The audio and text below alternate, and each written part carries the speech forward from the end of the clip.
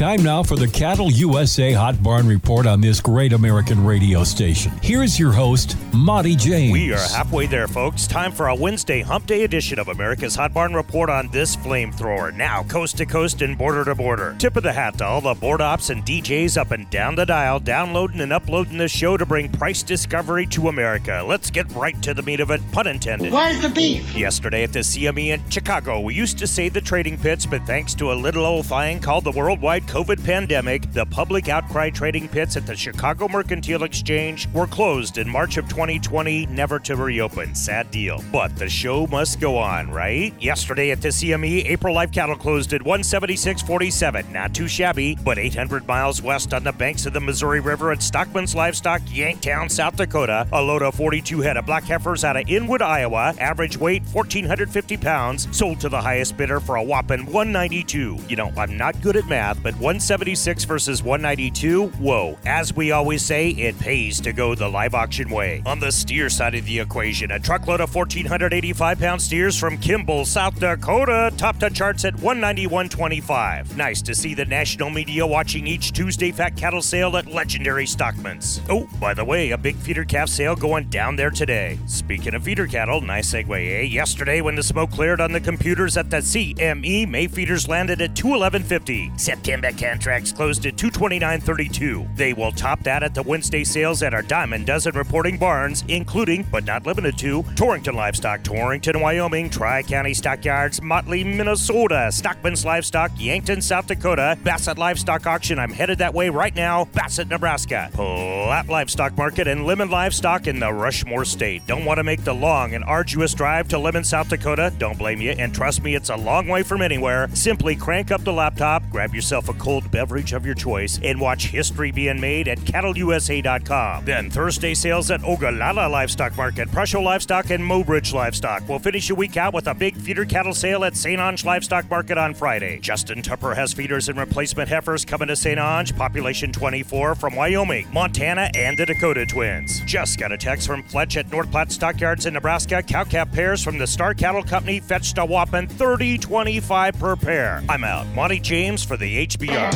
Why should you trust Purple Wave to sell your equipment? Martin Shue, Territory Manager for Southeastern Texas. There's no hidden fees, no hidden information that's hidden behind the scenes. If we say we're going to do something, we do it. We're going to charge you a flat rate. We're going to do it. We're going to make sure we're taking care of you. Marketing is their job. We're going to market that asset, which all auctions should be doing. That's our job, is marketing. Making sure that you're getting the people that are interested in that item to the table. A proven system that works. Purple Wave Auction, straight, simple, sold.